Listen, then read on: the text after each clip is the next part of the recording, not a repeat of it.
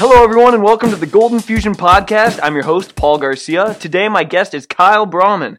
Kyle recently graduated from ISU with a Bachelor's of Science in Nutrition and Dietetics. He's a really smart guy. During his undergrad, Kyle conducted some research in sports nutrition, which was recently published and featured in Women's Running Magazine, which is a popular magazine, actually. Kyle, you got to be pumped about that. Yeah, man. It was awesome. How'd you even get that opportunity? Or did you just do the research, someone read it, and then they said, hey, we kind of want to put this in our magazine? Yeah. No, that's exactly what happened. So, yeah, conducted this research project and actually developed two different papers, which maybe we can get into a little bit. But one of them was published in the Journal of Exercise and Nutrition, and one of the editors over at Women's Running Magazine read the piece, reached out, and just want to kind of get my thoughts on that. Were you part of a team when you conducted this research? Yeah. So kind of the backstory on that.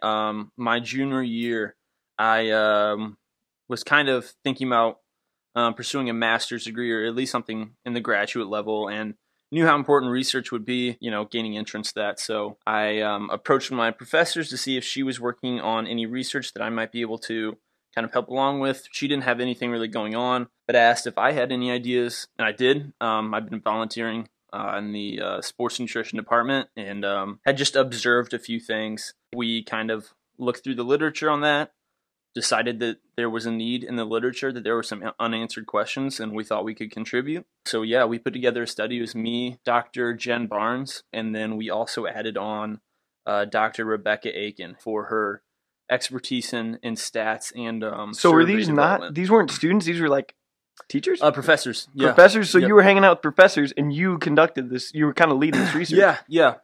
Was your name first on the list when it was put in? Yeah, so kind of how that works is when you are typically looking at a research paper, the first person's name that's on there is the lead kind of research author, and then additional people are in between, and then the principal investigator. But it was primarily a project that I undertook, so I was listed first. Man, did you devote a lot of time to that? Yeah. Tons. I can remember. For those of you who are listening, I lived with Kyle for 2 years now. Yeah. And I just remember him getting up early all the time and going and volunteering at ISU, and just always busy and always at a coffee shop and always tapping his foot and making weird noises because he was in deep focus. Yes, that's so true. Mm-hmm. And if he wasn't on a laptop, he was in the corner reading a thick book. We'll talk about that later. But before we dive into all that and the cool scientific smart guy stuff that you did, I want to say congrats. You're recently engaged. I am, man. Yeah. You heard that right. Kyle just got engaged, and he just got one of his papers published in Women's Running Magazine. Now that's cool and all, but have you had a smoothie from goldenfusionsmoothies.com? If you hadn't had a smoothie from goldenfusionsmoothies.com, I suggest you head on over to the website now and order yourself some fast, healthy fuel. Golden Fusion makes smoothies for busy people like you to enjoy. Start your mornings right with Golden Fusion Smoothies from goldenfusionsmoothies.com. Golden Fusion is responsible for putting this podcast on for your listening pleasure. All right, back to Kyle and me. Yeah. How long you been dating her again before you asked for her what hand? Is it? It is August 13th right now. Mm-hmm. I think it's the 13th. So we're actually coming up on 5 years and 3 months. And you're 22, so you've been dating since 21.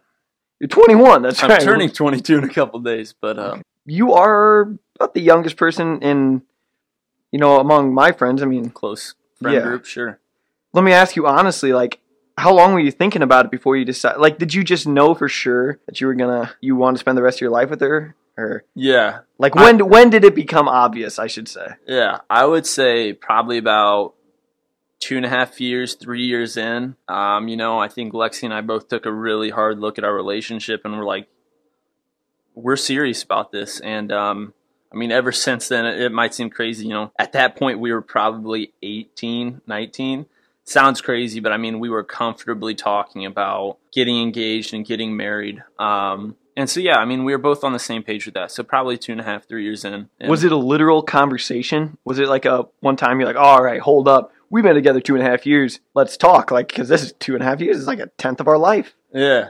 Yeah. So I think it was probably little stuff over time. I can't wait to get married or things like that. And then it turns into hey, I'm not just saying this. I'm I am legitimately ready to get married right now. Oh, snap. Wait. What was it like? Who said it the first time? Like, hey, dude, I'm ready to get married. You didn't let that slip. I don't know. So I can remember who said I love you first. And like I cannot remember who said I can't wait to get married first. I can't remember that one. I wonder what that moment was like. It's probably I'm sure the other one had to have been like, what? What did you say? Okay, well, this is a big deal. Your work got published in a popular magazine that when I've asked random people about it, they've read the magazine. This is Women's Running Magazine. Yeah. That's a big deal. Yeah. And so can you kind of tell me maybe in a little brief summary, Sure. What was that study about? What piqued your interest about this thing? And then what were you trying to figure out? Yeah. I'll try and be as brief as possible on this. So essentially what I had observed during my time volunteering at ISU was student athletes that were not taking full advantage of the nutritional resources we were giving them. And then I was familiar with the current literature on student athletes having an inadequate dietary intake. So you're talking about calories, macronutrients, micronutrients. So essentially I was like, okay, the literature seems to say student athletes aren't consuming enough or as adequate enough of a dietary intake. When you say dietary intake, you're saying they're not getting properly nourished? So you would say they're not getting enough calories or macronutrients, so protein, fat, carb. They're not getting enough of specific micronutrients. But the cornerstone of an athlete's diet is energy intake, so calories, to support performance, health, recovery, adaptation, those types of things. But essentially, I saw, from my point of view, I was like, wow, these student athletes have access to a lot. They could get essentially all of their servings of fruit for the day, 700 plus calories for the day. When you say access to a lot, are you referring to like the cafeteria or something, stuff like that? No, so we have a sports nutrition department in the athletics department at ISU. So so they have stuff. Is that just for athletes? Yeah. So they have special food for athletes readily available? Yeah. So in Redbird Arena, the athletics weight room is underneath. There is, in the weight room, there's a little corner off to the side. It's a giant bar. You can get different types of granola bars, fruit. After essentially every workout, you get a shake made based on like what flavor you want, and then calorically, we have lower calorie options, medium calorie, high calorie. It sounds like they kind of have it made, and it's ready. They have premium fuel sitting there waiting, ready for them. And what was the problem then? It's free. They aren't taking it. They're not taking it. They don't take advantage of it. Athletes aren't taking it. Yeah, and at the same time, I'm aware of this literature that says they're under-consuming. So, in my mind, I'm like, what the heck is going on? What is holding them back from doing these things?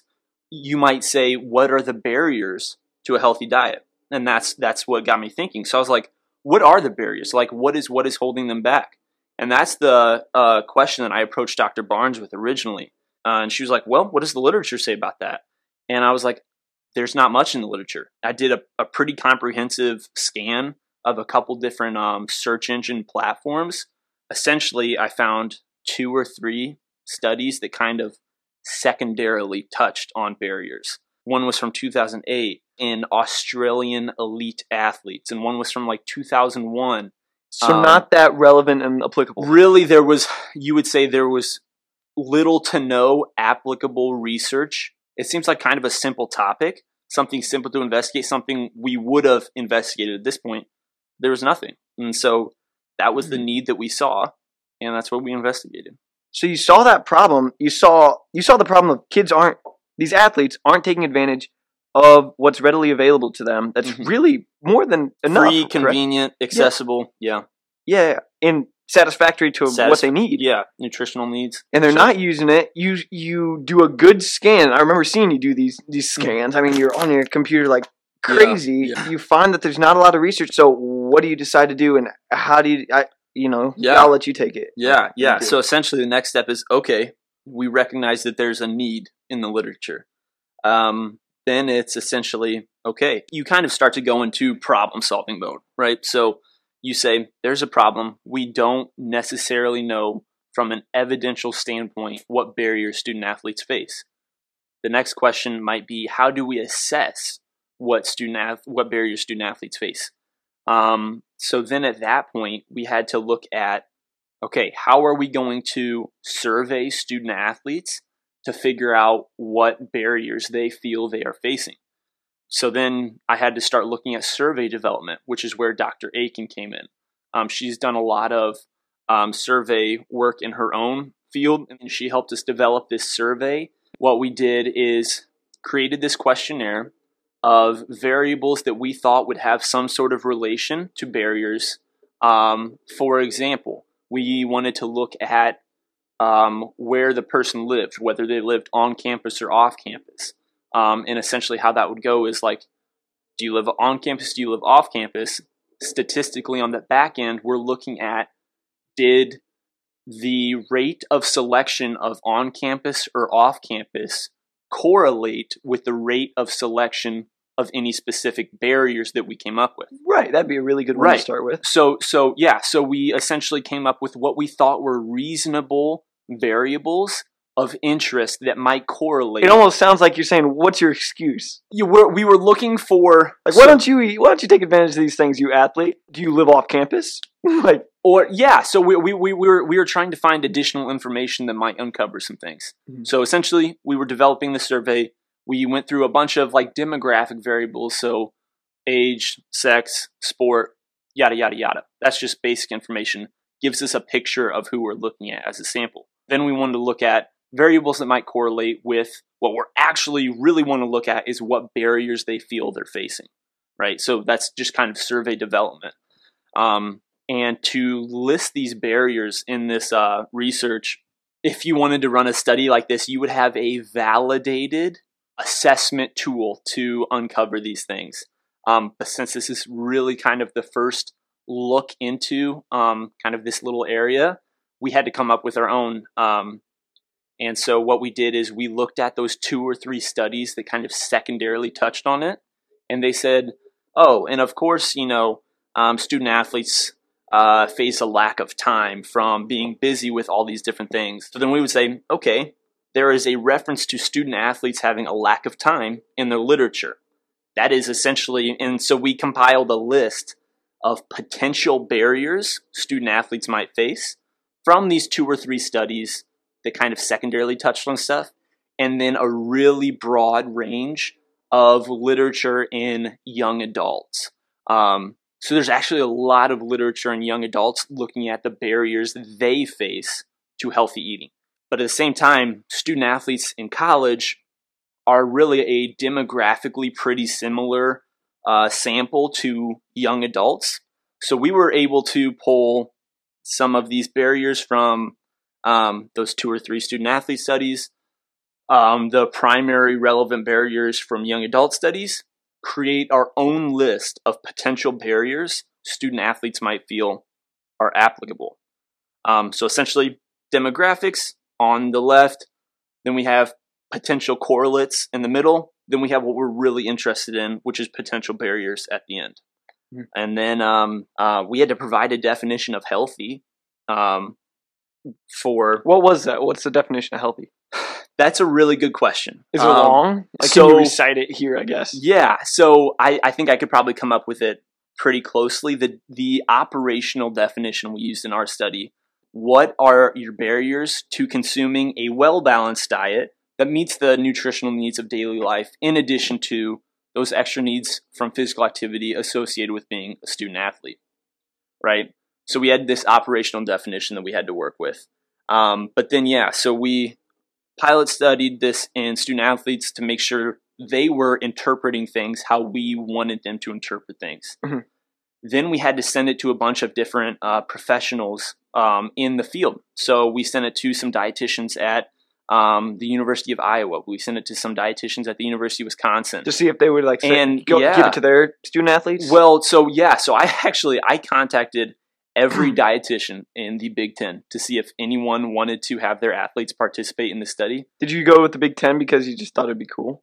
Yeah, I mean, I figured I was like reaching out to Illinois, and then I had Wisconsin and Iowa already helping me. So I was like, well, I'm 3 out of the whatever. I remember we were pumped because you were talking about Iowa, and because you're like, dude, Austin DeSanto might take this. Dude, what if he takes this? Yes, I know, dude. For those of you listening, Austin DeSanto is a phenom wrestler for the University of Iowa, and me and Kyle really respect his hard-nosed style. I mean, we just think he's awesome. He's kind of a wild man. Tenacity. He's kind of crazy. Yeah. He's a Anyway, yes. Anyways. This was something that happened, yeah. So essentially, yeah, so that was one of the things. I reached out to every dietitian in the Big Ten, and I think I got 3 responses back, and none of them could do it. Anyway, so we had some professionals, different sports dietitians, look over it, suggest any changes that they would do.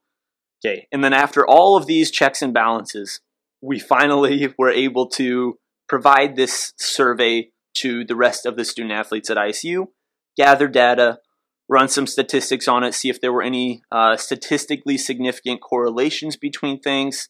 And then we looked at not only the prevalence of different barriers, so which barriers were selected the most often as being applicable.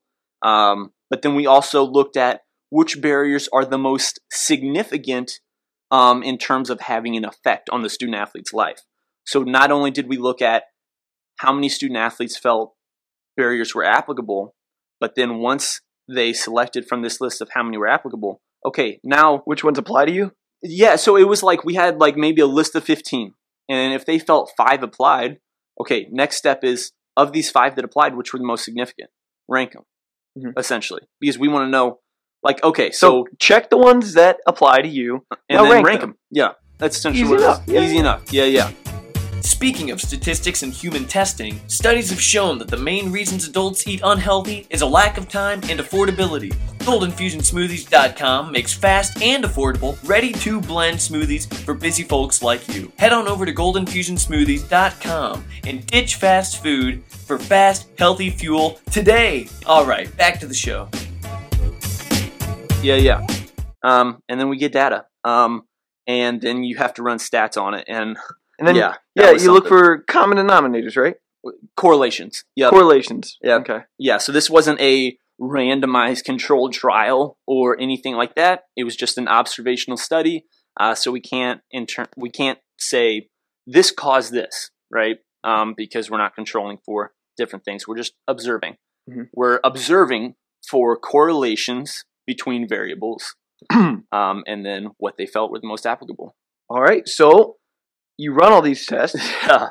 What'd you find? What are like some of the most common things that are keeping these student athletes from, consuming the necessary? What are their barriers, right? Yeah. So what's keeping these student athletes from a healthy dietary intake? Yeah. So really, there's a little bit of background here. So essentially, when I wrote this paper, kind of this initial rough draft, it was about 80 pages long, with everything said and done.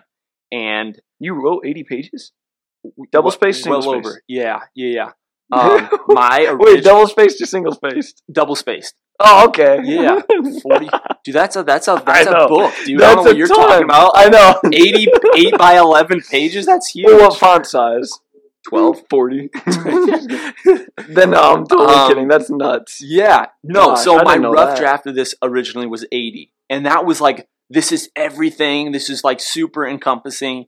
And I went to Dr. Barnes and she was like, what the is this, dude? If I can got something. Did she say that?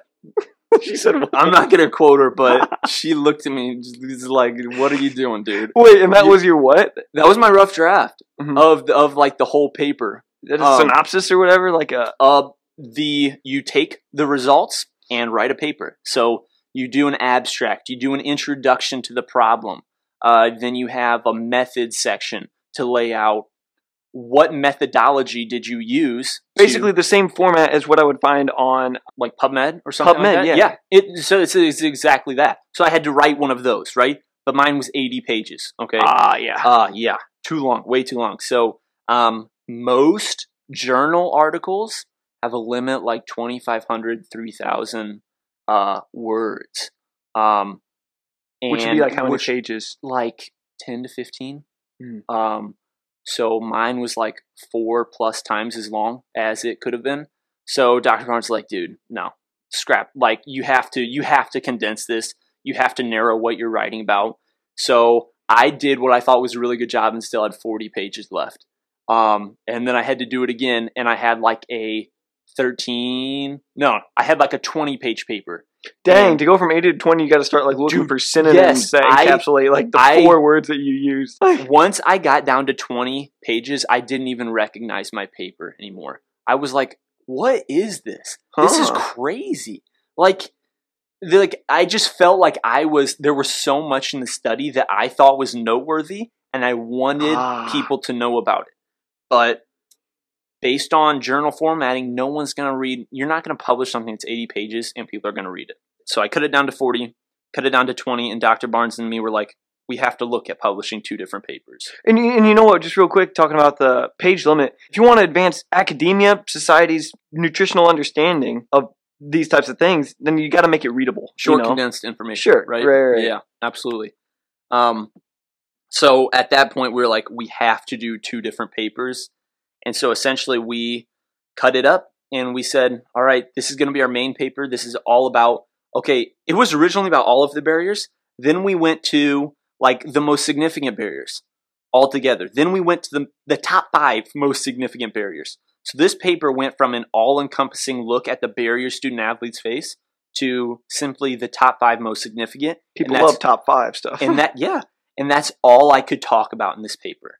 So even though there might have been really interesting insights in barriers 6 through 15, because they weren't the most significantly, I didn't have room to talk about them. Dang, that probably took a jab at like... It did, because I really thought there was useful information in there. Mm-hmm. And besides the hundreds of hours that I put into looking at all of this stuff. So essentially, yeah, we came up with 2 papers. One, the top 5 most significant barriers student athletes are facing. Lack of time was number 1, I believe. Yes, it was. 2 was easy access to unhealthy foods. 3 was cost, I believe. So financial burdens. 4 was lack of knowledge about what foods are healthy. 5 was lack of knowledge and skills about how to cook healthy foods. I'm definitely misquoting that last one, but it was something really, really similar to that. Yeah. Essentially, it was a lack of knowledge about cooking skills. Mm-hmm. So those were the top 5 that we found in that paper. And then, we go into like different correlations that other variables had with that, and we expand on that. But big takeaway, those are the top 5. And that paper is actually still under review. Our second paper was like a bunch of secondary information that we were like, there is some use in other people knowing about this. Like, we need to let other people know about this, but it's not going to fit in this other paper. So we put it together and essentially looked at how do I word this? The dietary patterns of student athletes. So we had 2 papers. There was the barriers one, and there was this kind of miscellaneous one that we still thought was necessary. And by patterns, do you mean like their dietary changes throughout the year, typically? Like a lot of the time? I'll let you explain that. Yeah. So essentially that second one, we found some really interesting stuff. I'm definitely going to misquote this. I'm just going to try and do it off the top of my head. So the second one, we looked at some interesting findings we had with body composition beliefs. There were like 3 main sections. There was some interesting findings about body composition beliefs, and I believe that's actually what Women's Running magazine was primarily interested in. It makes sense. Some body composition. It's pretty crazy. Are you under the belief that women typically have more stress related to their own body composition, body image than men? 100%. I agree. I would say this. In student athletes, and I know we're kind of getting off from whatever we were talking about. We can always come back. In student athletes, especially in sports where weight plays a really important factor. So lightweight rowing. That's a huge one, cross country, track, swim and dive, gymnastics, right? Those are all sports where your body composition plays a big part. And it's on full display, right? And it's on full display, right? So that is where we tend to see some of the biggest issues in regards to disordered eating, body image issues, things like that. Men are also subject to the pressures of trying to attain a 6-pack, and I think it's termed like muscle dysmorphia, right? So men are also subjected to some pervasive image of what they should be, yada, yada, yada. I don't know.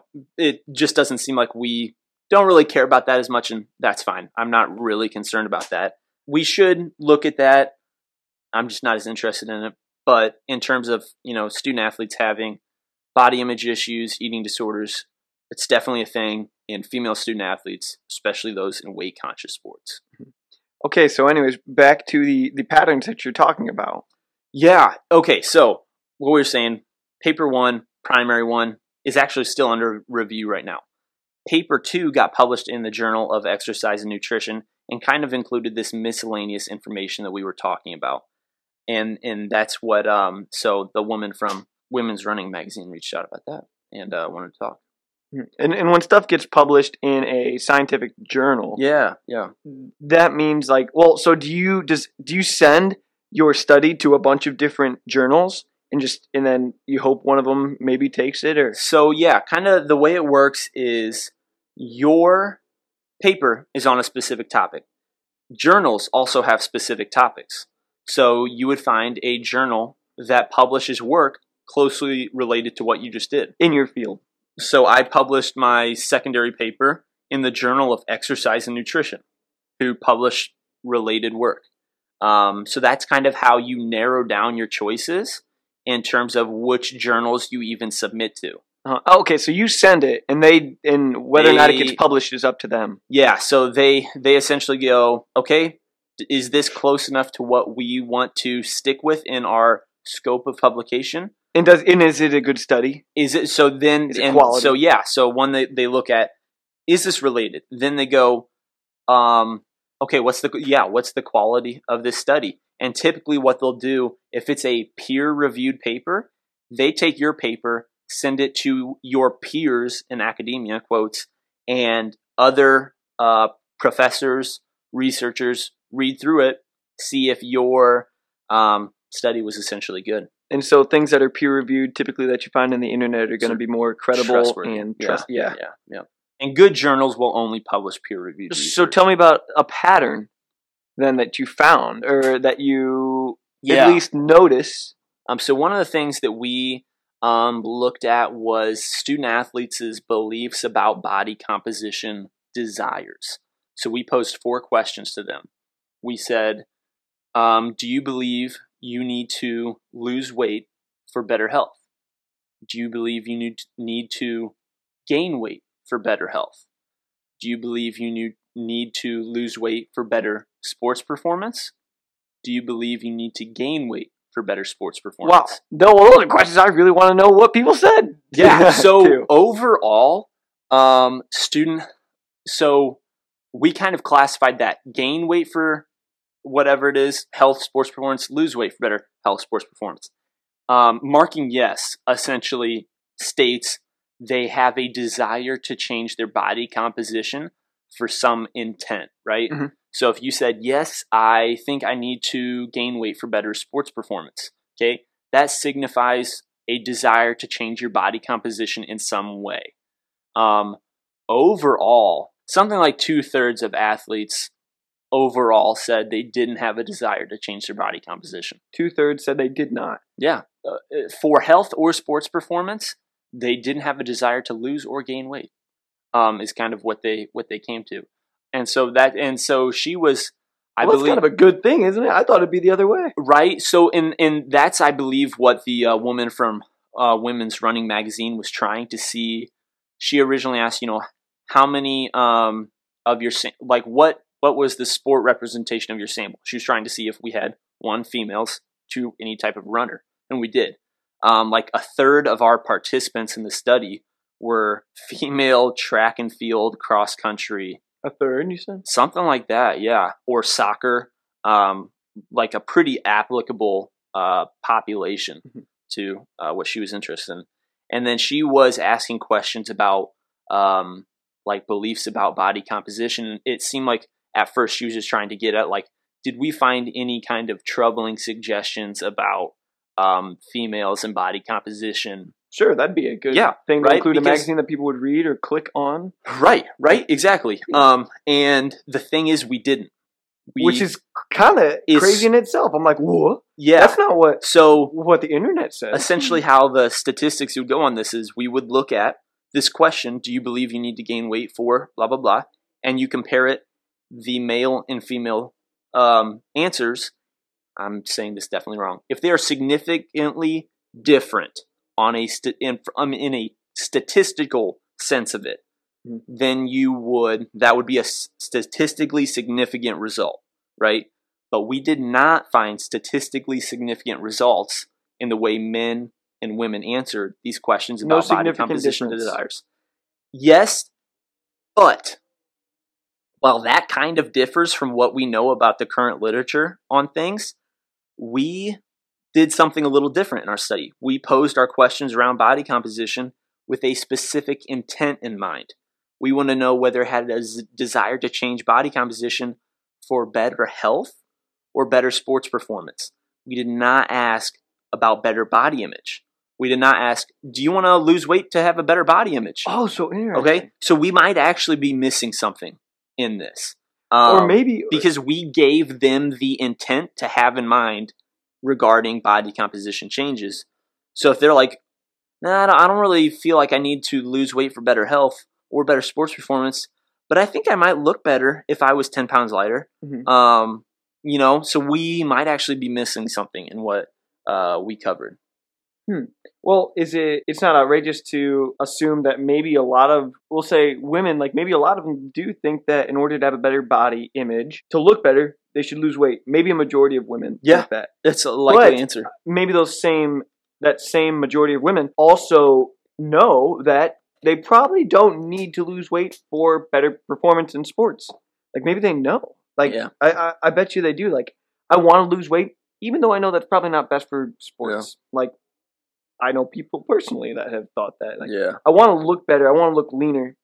But my coach maybe says like, don't. I don't know. Yeah. That's interesting. All really speculation, and then some of the other stuff in the secondary study. One of the relevant pieces of information we found was where student athletes are getting their nutritional information from, right? So in terms of the broader scope of things, we want to know, okay, where are you guys getting your nutritional information from? Do we have any, and if you also select, like you feel you have a lack of knowledge about what foods are healthy, is there a correlation here between, okay, people who have selected this X as their primary source of nutritional information, they were much more likely to feel that lack of knowledge was a barrier.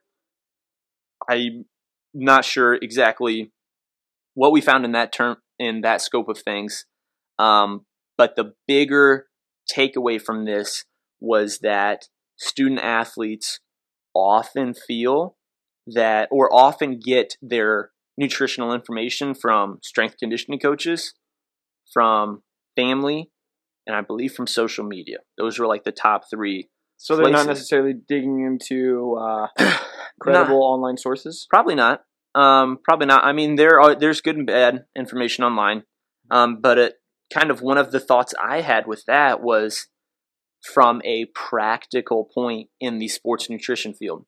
So Carter, who is the director of sports nutrition at ISU, he is the only nutrition individual at ISU, and there's 420 athletes. How is it even reasonable to suspect that he could adequately educate or even touch base with 420 athletes? It's not reasonable, okay? But if we already know that the majority of athletes are getting their nutritional information from strength conditioning coaches, who they see 3 to 5 times a week for different practices or sessions, why do we need to change that if we could just educate, the 10 strength conditioning coaches rather than the 420 athletes? We have a viable option for getting education to student athletes. We educate 10 people rather than 420 who are already the primary source of nutritional information for these 420. Educate the people that the kids are going to and actually learning from. Yeah. And that was one of the other big takeaways that we felt like we should be communicating and went in the secondary paper. Very interesting. Yeah. But that's kind of in terms of like the research and stuff. Kind of backtrack a little bit. Sure. you didn't start in college as a nutrition major. I didn't. What'd you start as? No. Yeah, what'd you start as first? Yeah. I went into college as an exercise science major, and then for 1 or 2 semesters, I went from exercise science to athletic training, back to exercise science, due to like a passion for lifting and fitness and things like that. You did a physique show. I did. Yeah, we can bring that up if we want. How'd you do though? No, wait, hold up. You did a nutrition show, and I remember nutrition show. Look at this, my food. No, you did a physique show. I did, dude. My freshman year. Yeah. Yeah, of college. Yeah, and I remember seeing you train for that, and you look like a skinned animal. I mean, you were shredded. That was crazy. And you know, how'd the show go? I got dead last. I'm pretty sure. Yeah. Were those other dudes juicing up? I'm not gonna sit here and make any type of excuses. But they were on roids. It's not fair. I'm not. No. I got last, and it was on me. I'll take the responsibility. And this was physique. It wasn't bodybuilding. So there's no Ronnie Coleman, humongous dudes on there. It's more for like the ultimate beach bod is what physique is. Yeah, exactly. But it was a really good learning experience, and it actually pushed me towards nutrition. Because of that experience, I realized how little I knew about nutrition, but how much it was affecting both my health and ability to perform in the gym. And that's actually what got me. So when I finished my physique show, I was on a Google Doc, and I essentially compiled a giant list of questions that I had about the physique competition process.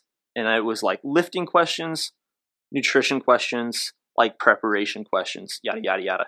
And my nutrition questions were like 5 times as long as all these other ones. I was like, holy crap, I have a lot of questions about nutrition. And it kind of hit me like that I was really, really curious about nutrition. And while, like I said, my passion is definitely fitness and lifting, my curiosity in life is mainly in regards to nutrition. And I know a lot of people typically say, run with your passion, yada, yada, yada. 2 things on this. My passion would be lifting. If I stuck with exercise science or athletic training, something like that, I would probably be around lifting for the next 40 years of my life. And it would saturate, my like 9 to 5 or 8 to 4 or whatever. And then I was afraid, I would get off work and then I would want to go lift my passion and not be excited about it because I've just been around it all day long. You didn't want to ruin your passion for yourself. I didn't want to oversaturate my life with lifting because I wanted this to be a lifelong thing. Simultaneously, I'm realizing I'm very curious about nutrition. So I kind of said, okay, what about running with your curiosity in life rather than necessarily your passion? And just for me specifically, that seemed to work. Interesting. What about nutrition in a nutshell fascinates you? Because it seems to fascinate you. That's why you've kind of gone this route. Yeah, I mean the relationship between nutrition and performance, the relationship between nutrition and subsequent health. That's interesting because that's what Golden Fusion is striving to do. I mean, we're called the ultimate human fuel. Mm-hmm. We're just and I learn a lot from you. Yeah. I mean, we're just trying to make the ultimate human fuel, like, because it is fascinating. It's like, what can you put in your body that'll make you just do amazing things? Yeah. On in every respect, physically, in terms of hypertrophy, muscle hypertrophy, and then endurance, cardiovascular health, even cognition. That stuff's interesting. Yeah. Like exactly. It's how do you give your body the substrate or just the building blocks so that you can go and do incredible things in all those different areas like you were talking about. When you look at people and like different kinds of people, like maybe athletes or cultures, I don't know, what kind of people are like kind of doing it right? Like, do you look at gymnasts? Yeah, we could get into some muddy waters with this one in terms of trying to elucidate like a good dietary pattern and then like the context that's surrounding that, right? Maybe it's not one size fits all. It's not. It's not. We have data to support that there's no one best diet or that there's no one best dietary approach. We know this. And why is that? Are there differences among ethnicities or among different body compositions? Because like a lot of it, there's so many variables that feed into your relationship with food and how that affects your health. So if we're talking about a good dietary pattern, even in that, if we were to reference this back to the research, we had to provide an operational definition of healthy diet, because how do you define healthy diet? And even our definition was very broad, right? A well-balanced, what does that mean? Diet that meets the needs of day-to-day life. So like in that sense, just in that little kind of snippet that I took from, are we saying that healthy only means meeting the needs of day-to-day life? Like if you were to lay in a room at 68 degrees and not move all day, but you got the exact amount of calories, that's healthy? No, because then we're missing optimality and optimization, and then back to kind of that definition we were working with in the study, a well-balanced diet that meets the needs of day-to-day life and physical activity. And then physical activity, what physical activity are you doing? So I'm kind of going on a tangent here, but it's really hard to define what healthy means. So even when, talking about a good dietary pattern or a healthy dietary pattern, before we can even talk about dietary patterns, we have to try and define healthy, and that's hard enough in itself. I would say that while this maybe isn't a great definition, a dietary pattern that keeps us from chronic diseases, again, you're missing optimality and optimization, fueling your body for performance, things like that. But like we could maybe focus more specifically on like the obese population in the United States. Okay, for them, a healthy diet, meaning way of eating. Diet doesn't necessarily mean weight loss. Diet just means a style of eating. So if we were zeroing in on the obese population, a healthy diet is going to be one that helps them lose weight. That's going to be the primary goal. So Lane Norton is a great nutritional resource, has kind of talked about this, and he brings up some weight loss statistics, and he has kind of mentioned that we do not have a weight loss problem in the United States. Like the overwhelming majority of people can lose greater than 5% of their body weight in their life. The problem we have is that within 1 year of that weight loss, 75% of people put that weight back on. That's insane. Within 75? Within 2 years, about 85%. Within 3 years, it's about 95%. Okay? What the heck? Yeah. We can lose weight. And so this is why I have issues with these fad diets, okay? People, yes, you can freaking do the watermelon diet and only eat watermelon. Are you going to eat watermelon for the rest of your life? Yeah. The question isn't, can you do it and lose weight? The question is, can you make it a sustainable lifestyle? Okay? Everyone can lose weight. You can fast, literally not eat anything. No shit, Sherlock. You're going to lose weight. You're not eating anything. Okay? That's not magic. Okay? The magic is finding a sustainable dietary pattern that puts you in a caloric deficit that you can make a lifestyle. It's not a one and done, because it's the question of what's the diet after the diet. Okay? Right. Cool. You did the ketogenic diet and you lost some weight. Okay? Now you're like, oh yeah, I lost the 10 pounds that I wanted. And okay, so now what? Do you go back to your normal ways of eating and you put those 10 pounds back on? Mm-hmm. Because 95% of people do.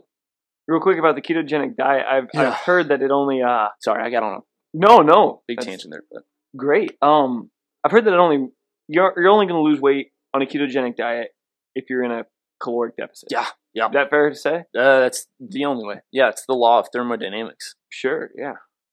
Do you think, that was actually going to be my next question, what are two trends? Try to say two trends that you just don't like, that you think are borderline just dumb and maybe trendy. You gonna go, oh, can you not say that? No, I can, but my mentor, my professor, Dr. Barnes, kind of instilled this in me. And I think it's one of the wisest pieces of advice for people like me in the nutritional world, is not giving unsolicited advice. So like right now, I understand you're asking about that. I always get hesitant because like all the time, people like, you meet someone, they're like, oh, what are you studying? Nutrition. Okay, cool. And then they want to tell you their life story about nutrition and how they're only eating watermelon right now. And I'm like, all right, cool, bro. But people are just as kind of confrontational, or there's definitely a better word, about nutrition as they are about politics and religion. And it's really, really weird. Oh, like defensive and yeah, they get angry or like, well, I ate only watermelon and I lost 10 pounds, so that's like the best diet, right? Right? And they're like, I'm like, all right, whatever, dude. But so that's like the kind of like, I really try and stay away from giving unsolicited nutritional advice. Fair. Because it almost always turns out rough because someone... You're going to offend someone with it. Whatever you say. It's like, just better to keep my mouth shut, really. But we're talking about this. I still don't want to freaking offend someone or have someone come after me for whatever I'm about to say. But like, okay, 2 annoying nutritional trends that I wish would go away. Like, in a perfect world, I would say what I would like to see go bye-bye is getting our nutritional information from untrustworthy sources. Because that would probably knock out a lot of those. Like, I'm trying to kill as many birds as I can with one stone.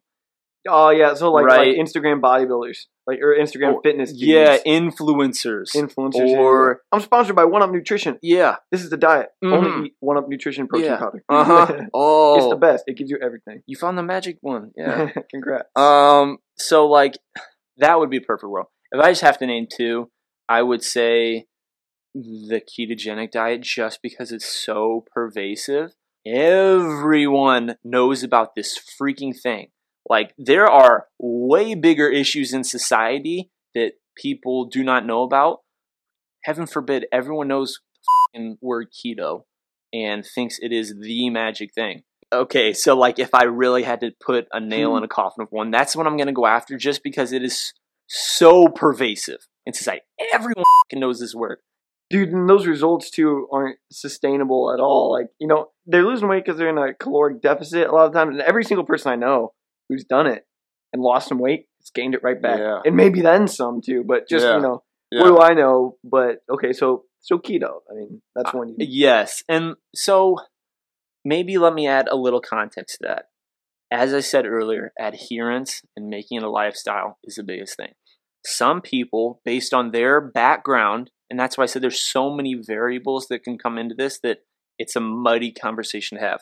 But for some people, their background, they don't feel like they need to have carbohydrate sources in their life to have a quality life. Okay? Some people are like, yeah, I don't really care for foods that are carbohydrate based. And, I feel like this is something I can stick to. I really enjoy this. And, this is a lifestyle choice that I can make rather than a dietary choice that I can make. For those people, wholeheartedly, especially if we're starting to talk about, the 2/3 of the American population that's obese, right?